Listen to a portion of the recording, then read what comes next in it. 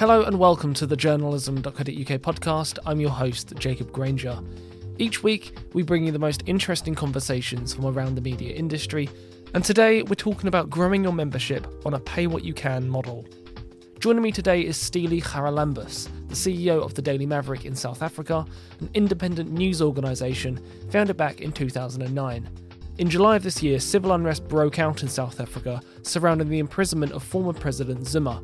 It's a reminder of the quality of news reporting that the country desperately needs today, and an outlet that many are turning to is the Daily Maverick. However, with high levels of unemployment felt across the country, getting readers to pay is not a simple thing to ask of them. 3 years ago, the news organisation launched a membership offering called Maverick Insider, asking readers to pay only if they can, and then whatever they can. It didn't want to deny access to critical information by using a hard pay gate, but at the same time, it needed this revenue to cover the costs of its journalism. Today, it has 17,000 members, and it wants to hit 100,000 in the next 5 years. Steli tells me today why that is a realistic goal and how they plan to hit it. The key question is how to prioritise and manage growth amongst economic and political challenges. And we'll talk more about that after a quick word on our episode sponsor for today.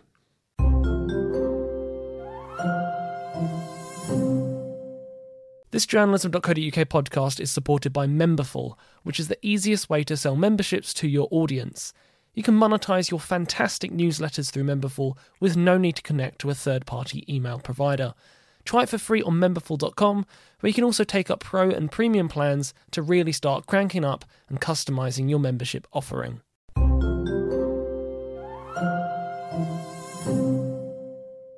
Steli, pleasure to have you on the journalism.co.uk podcast. Great to see you again. How are things? How's work? Holding the line is probably the best way to describe what we're going through at the moment, at this particular moment in this country, in this time, in this industry, convergence of challenges and pressures. But within that, I think we're doing a pretty good job to keep innovating, keep surviving, keep growing. An organization that has matured over the last 12 years, if not just a little bit. That sets the tone quite nicely. What's the work setup like for you at the moment? Working from home, in the office? Well, we spent the better part of a decade trying to get people into an office. So this remote working thing for us wasn't too difficult to get right. We've actually just let go of our Johannesburg office after we set up our newspaper operation there last year in the middle of COVID. But the team is used to putting things together remotely, and so we just have our membership finance teams working out of our headquarters in Cape Town, and using the space for training, workshops, and just getting together, and people being given the flexibility to come in and have an escape from the family place as well, which is also quite important. Yeah. I agree. That's a lot of plates to be spinning at a time of disruption. Yeah, well, that's the fire we were born into, and not much has changed. I think if anything, our heat resistant suits have gotten a little bit better at it as more and more fires have been added to the mix, and you just kind of learn to grow with that and bring new people, new talent, and fresh people into the organization, just to keep going. The Daily Maverick were one of a few organisations in Latin America, Africa and Southeast Asia cited in a recent inflection study by Sembra Media, Luminate and the Centre for International Media Assistance. The report wanted to look at the challenges and impact of digital native media. The top line really was that they punch above their weight. They're able to do a lot with very little. Despite small resources, the journalism that they're able to put together has significant political and societal impacts.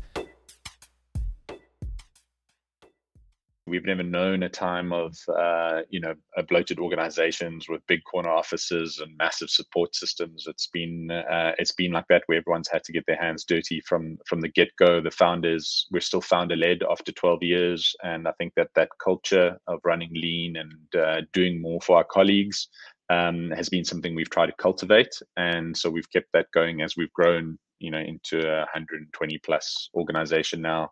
And yeah, that's just the culture, the way it is, and unfortunately, I guess what is demanded of media organizations these days. From your inception, what was your path to sustainability? What were What was your vision?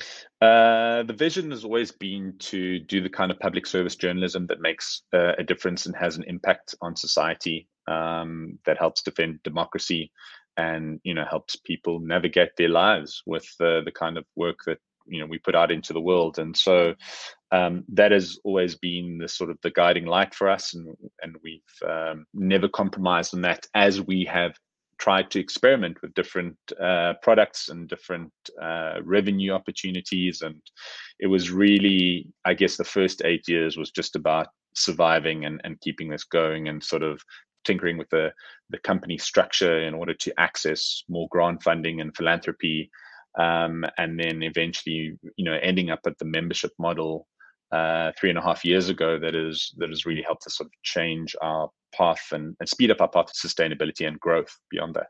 Interesting. It's interesting, grant funding, because that report cites that it's a very important source of funding for independent media such as yourself. Is that the case for the Daily Maverick? Yeah, it is. The kind of work that we do, especially in the investigative space, is really hard to fund through commercial channels, especially as a startup or as a smaller organization. So to be able to absorb those costs of those investigations that take months, and often end up in some kind of legal threat hanging over your head and having to be defended, climate crisis reporting, internship training, civil society reporting. So a bunch of areas that are underrepresented, or news deserts, as we like to call them.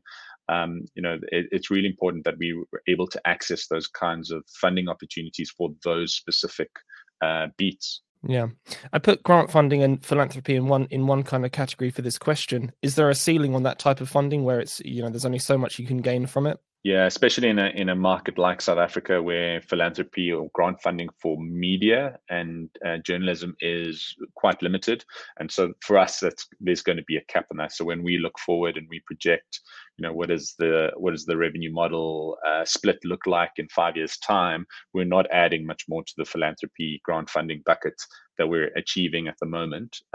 Where we do see a little bit of growth potentially coming in is working with corporates as they move to more sustainable development type funding programs, as they realize that the majority of corporate social investment that's spent in the country goes towards education, but doesn't make much of a difference on the whole, because the system is broken. And hopefully people realize that journalism is one of those things that can actually help fix the system.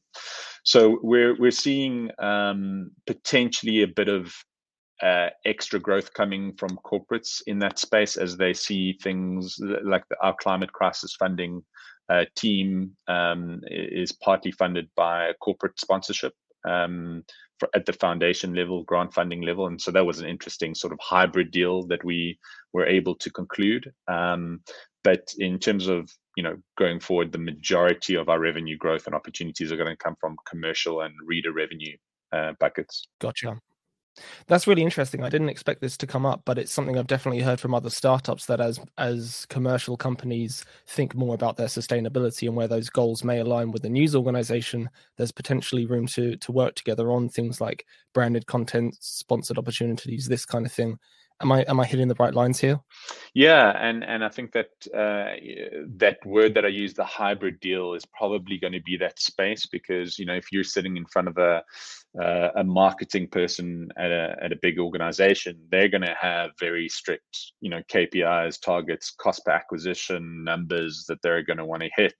And when you're competing against the likes of Google and Facebook, for example, it's going to be very difficult for us as individual publishers to, be able to make a dent there. But where we can make a dent is on the social responsibility side. And so you're speaking to a different person. You're accessing a different budget, and those hybrid deals, I think, could be something worth investing in. This is all pulled into context of the situation in South Africa, which I'd love you to elaborate a little bit more on how some of these economic challenges, political challenges are affecting your mentality towards growth at the moment. Yeah, so it's all kind of tied up, right? We've just come out of a decade with the previous president of the country, who basically auctioned off access to state resources, to connected families and people, and at the expense of service delivery in the country. And so we've seen our state-owned enterprises are near collapse. Service delivery in local metros are have also collapsed, and so all of this is starting to create massive economic impact for us. We're not growing. Our national energy grid is falling apart, and so all of this is causing is exacerbating the unemployment problem. So we have 35% unemployment and close to 70% youth unemployment. And so if you have a reader revenue model that you're looking to try and grow, you're going to have some severe restrictions in terms of the total addressable market for reader revenue. And similarly, if companies and businesses are struggling to grow, then marketing spend is going to be affected. So it's within this environment, within this landscape, that we need to try and still carve out our own growth path, which is still very much our mindset. It just means we have to be more innovative, we have to be more creative, we have to do more with less. Goes back to my first point, but it seems to me that's a compounding situation. You've got a lot of very important journalism to do, and readers who there's not a great ability there to pay for the content necessarily. How does that translate across into your membership model, Maverick Insider? Yeah, so the first thing we do is make sure we have a diversified model. So we talked about those buckets, and we try and the plan was to try and get a third from philanthropy, a third from commercial efforts, and a third from our members, which is a model a situation we've pretty much achieved after 3.5 years of launching the membership program. And then the membership program has grown quite nicely. I think we were in the top 10 or 11 list of active membership programs in the world by number of active members. And so we've had great success. We had great feedback off the back of, I think, a decade of proving to people, the kind of journalism that we do is important and has real world impact. And so you kind of go through these phases, right? So you launch it, you get traction, you get product market fit, you put more resources behind it, you add more data and more technology and more tools, and then you hit a period of stagnation, and you kind of go, what the hell are we doing wrong? And then it's kind of like there's this always on campaign that needs to be tweaked, and you need to respond and you need to adapt to it. And sometimes people get tired of the messaging, and you've got to come at it from a different angle, and you've got to keep growing the funnel at the top, so you've got more people to be targeting with, and you try and get better at targeting. So all these things, and these are all new skills, right? These are new skill sets that 2 years ago, 3 years ago, we were barely contemplating, and so within also a skills crisis that the country is facing at the moment, we're having to train ourselves up and try and recruit against big international companies for e-commerce skills and tech skills and product skills and developer skills. And so all of that makes it a tough proposition, but we're a committed, I'd say stubborn bunch of people, and we're fighting our way through this. And the growth line is not straight and linear. It goes a little bit like this, and you just hope that it's pointing up and to the right. For our listeners who can't see what you just did, how would you describe the trajectory on the graph? Yes, a squiggly sort of, 1 step forward, 2 step back, 3 steps forward kind of line, which is a little bit all over the place. The dips are there; they are noticeable. There are times when the line flatlines, and I guess your heartbeat flatlines with it, and then you try and go, well, we're in crisis mode, and what's going wrong? And then you try and respond to that by at different stages of where you are in your cycle. But it picks up around key investigations, right?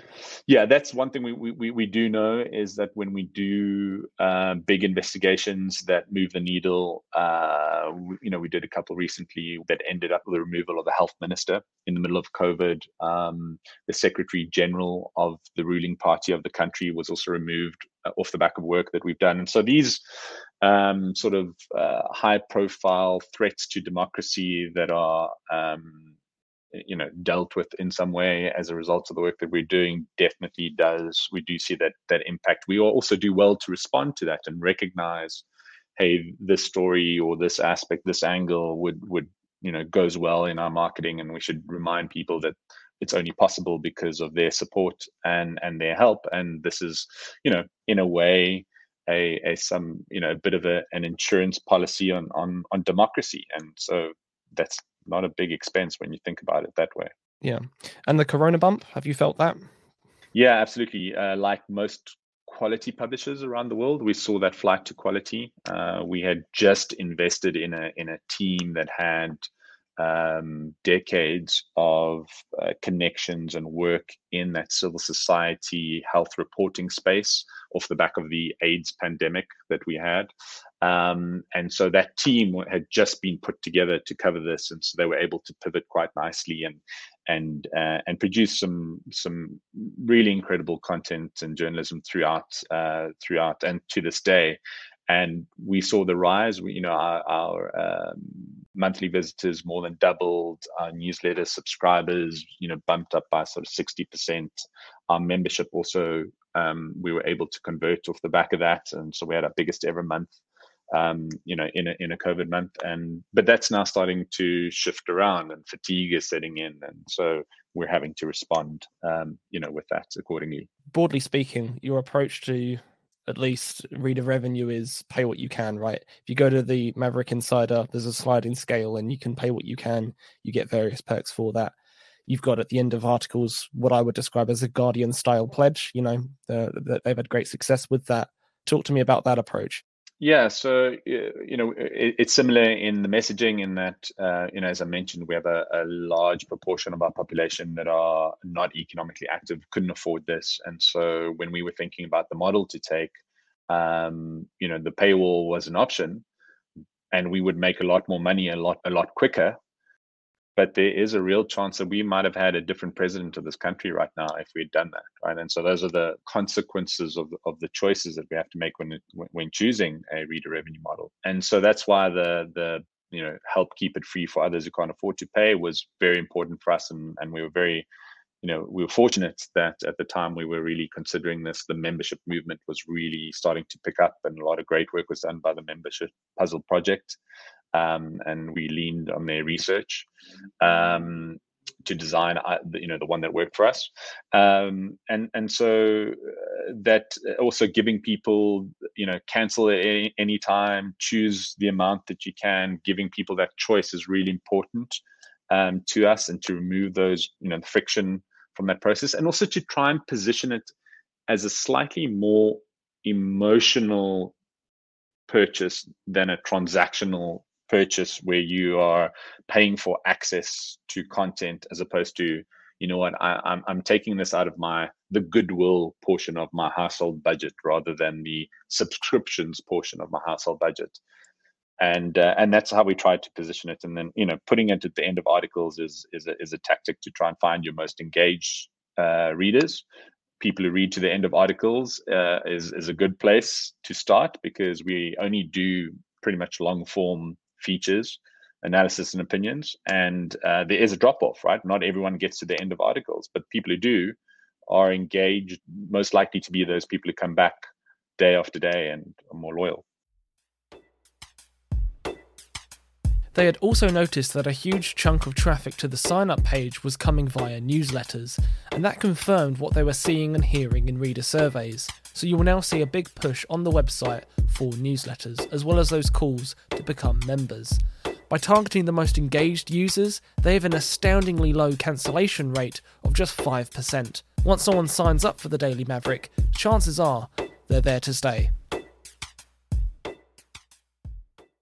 It takes longer for people to sign up than, I'd say, a paywall offering. But the upside of that is that they also churn less. The churn rate is lower. They stay longer because even if they become, even if they're not massive readers, they know they're doing a good thing, and I think that keeps them with us longer. Our biggest challenge at the moment is the payments ecosystem is underdeveloped here. So the tools that you might have available to mitigate expiring credit cards or lost cards, or cards that transactions that fail.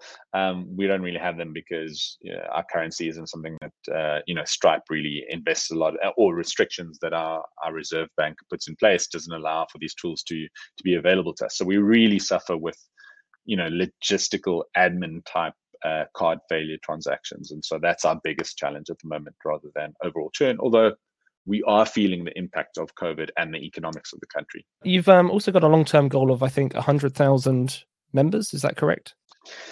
Yeah. So our goal in the next few years, next 5 years, is to get to 100,000 members. We're seeing the opportunity to 5x all our key metrics, 5x all our key metrics, and there is scope for that.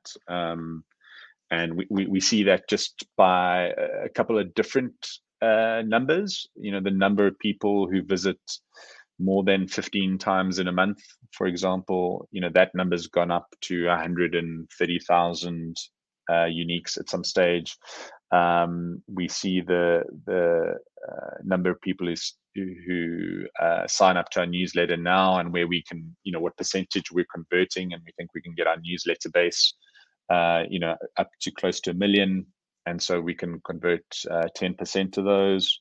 And so these sort of rough guides, converting 10% of registered users, or converting 1% of monthly uniques, and our forecasts in terms of where we can get with each of those different audiences, all kind of stack up and show 100,000 is possible. It's just going to take work and dedication to get there. I think a really big question I'd like to put to you is how you weigh up a really public interest journalism series of stories that you don't want to deny access to your readers, versus this being an opportunity to grow your membership. How do you weigh up the two? Yeah, I mean, so first of all, the journalism is the product, and we know that there is a correlation between impact and reach, right? The bigger your reach, the greater chance of impact. So that will always be a factor in terms of why we can and we do those kinds of investigations. And then it's really just up to the team to figure out what is the best way that we can leverage off of this work, and to make sure that we're showing the benefit to our readers and our audiences. How does that translate into real world impact, right? We've done this thing, this person's been removed, that's great. But you then, in marketing speak, have to go one step further and show, well, and this is how that impacts you in your daily life. Because if you can do that, then it's easier for people to make that connection, go, oh, actually, this is worth my 3, 4, 5, 10 quid a month that I'm willing to support. And so it's up to the marketing team to make sure they close the loop on how investigations, and to leverage them, and to keep on top and looking at our editorial analytics and kind of going, oh, these themes are being consumed by our most active and loyal readers. What does that tell us? How do we use that, and how do we curate marketing copy that speaks to that? Gotcha. I mean, we've spoken a lot about reader revenue today. One thing I know that you think quite a lot about is diversifying revenue streams, because that'll be really important for the future of digital media. Is there a magic number that you've settled on in terms of how many revenue streams you'll need to keep the Daily Maverick sustainable? At this stage we were at 3 years ago, we had 6 individual revenue streams, diversified revenue streams, 2 revenue streams within each bucket that we talked about, and that was that 3-2-6 formation that we had, which was 3 categories, and 2 within each of that to give you 6 individual revenue streams, and that was a number that I felt most medium-sized publishers should be looking at, because it gives you the best sort of protection from market shocks, and there isn't this over-reliance on one supporting revenue stream, which I think it was part of the media industry's problem before. And I think as we grow and we become a slightly bigger organization, then that'll grow. That'll need to grow, right? And it'll probably be closer to 10 revenue streams, but they'll be sort of adjacent to those buckets, or maybe even fit into those existing categories that we have at the moment. I think obviously the commercial one can go to a lot of places, but the underlying theme is not necessarily just how many, but more importantly, are they congruent with the vision and the mission of the organization? And that needs to be the starting point of everything for us, because if it's not, then you're just going to end up in places and neighborhoods you don't really want to be in, or you're just doing it for the sake of making money, which shouldn't be the purpose of an organization. Rather, the results of doing something really well, or solving a problem really well, or addressing an audience need really well. And we don't ever want to be in that place where we go, oh, this is just going to make money. So everything we've done has been in line with our vision. So when we started getting into long form documentaries, that again was tied to our vision of we want people to know more and know better, having spent time with Daily Maverick journalism. And then when we got into book publishing as well, then those efforts again were so closely aligned to the vision, with just alternative forms that we were able to do that. And so events and all those things adjacent to it are or if we do go down the road and release some of our tools that we've built to other publishers, which is something that a lot of big media houses are getting into, then that still is in line with what we're about as an organization. We're just helping others do that. And so there is this congruency all the way through that I think is important. That's a fantastic point, and I think a good example of this is almost a division of reader revenue you tried 2 years ago was microtransactions. You've experimented with that over the past 2 years. How's that been going?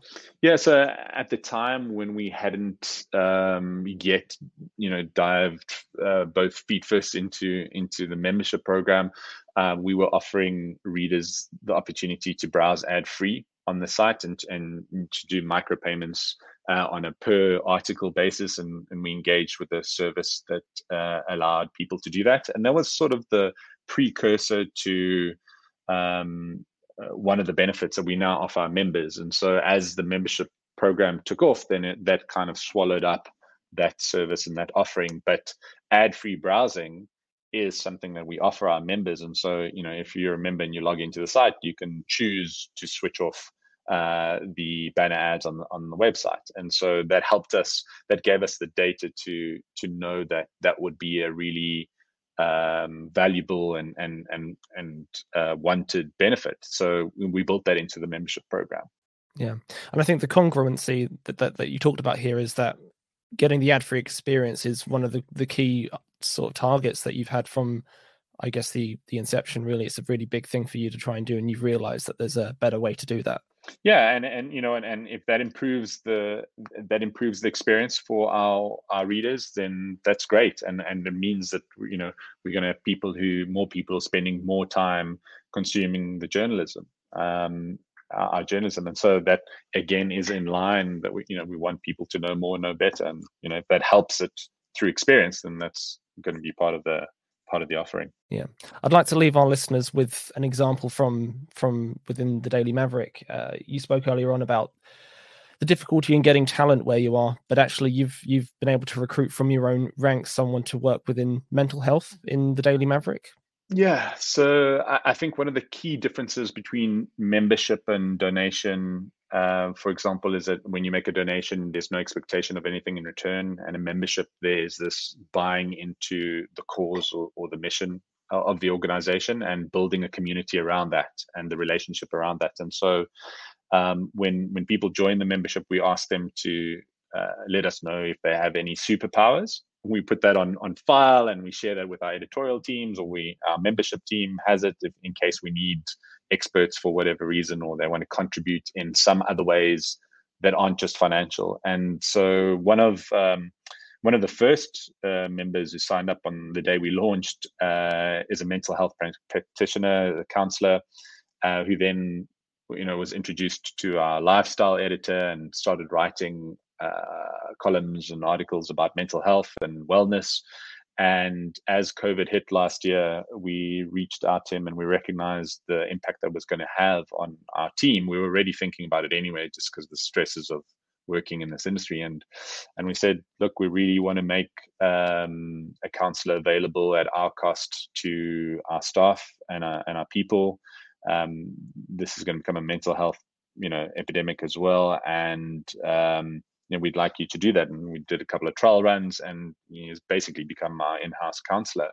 And so it just, for me, that's one of the most heartwarming results of membership is how we've gone beyond just, this is not a financial transaction. This is a community of people who want to help, who want to build on this relationship around this public service that we do, and who believe in the cause. And so there's so many examples like that. Our general manager of membership was also one of the first people to sign up to the program on the day we launched. And there's just such beautiful stories like that, which really warm the heart. It's amazing. And I have to point out the reason it's amazing is because of what you said very early on in the call, is the rate of unemployment in the country. To actually bring someone on board is it's quite amazing, really. Yeah, and we've created 120 job opportunities in an industry that has lost more than 50% of its permanently employed workforce in the last decade. So within that, whether the country was going well or not, I think journalism would have suffered anyway. But within those two contexts, for us, creating jobs and job opportunities, and especially for young people, is it's one of our biggest driving forces right now, and what keeps spurring us on to create more and more of those. Stilly, I'm going to ask you just a couple of quick fire questions here to wrap up, and that is about your superpowers, as it were. So what would you say is the main skill that you need to do your job? So resilience / stubbornness, I think, is one of them. An open mind, so willingness to learn and to adapt and to listen, and and take on outside counsel and advice, because we're kind of building this airplane as we fly, and I've never built an airplane before, literally or figuratively, in the context of building a medium-sized business. And so it's really just about and focusing on people, and just in all of this, just trying to be a kind human and create a space that people want to join and never want to leave. I mean, that's when people start, I kind of, in my mind, I go like, I hope you're coming into a place that you'll never want to leave. And we do have a low staff turnover, and we are becoming a beacon for people to want to join.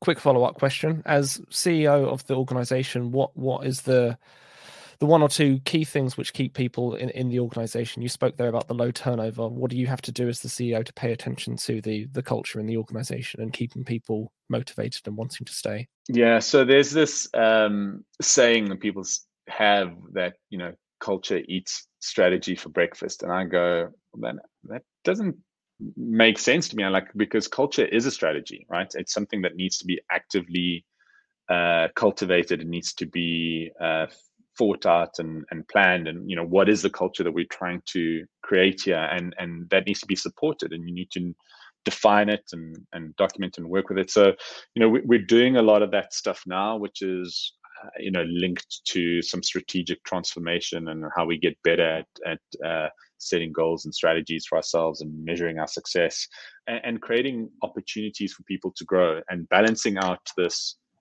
flat structure with the lack of structure that still gives people, who have ambition and want to take things on and do things to support them. And so being flexible enough to just be guided by a good moral compass and the opportunity to do something great. Stilly, you've been a really inspiring guest for us today. Thank you so much for jumping on the podcast. It's been a real blast. Thanks, Jacob. Pleasure. Really interesting conversation there with Stilly and many takeaways to think about. I love how he described the membership as an emotional transaction, and even for a country where there are economic challenges facing everyday readers, those people can find the money for a new subscription and keep it rolling over. Why? Because the Daily Maverick has managed to weave its journalism into their everyday necessities. If you like what you heard today, you can check out more of our episodes on SoundCloud, Spotify and Apple Podcasts by searching and subscribing to the journalism.co.uk podcast. And if you'd like to feature on the show, do drop me an email on jacob@journalism.co.uk. I'd also welcome any other thoughts on today's show, so please do get in touch. But that's all we have time for today. I've been your host, Jacob Granger. Thanks so much for listening. Until next time.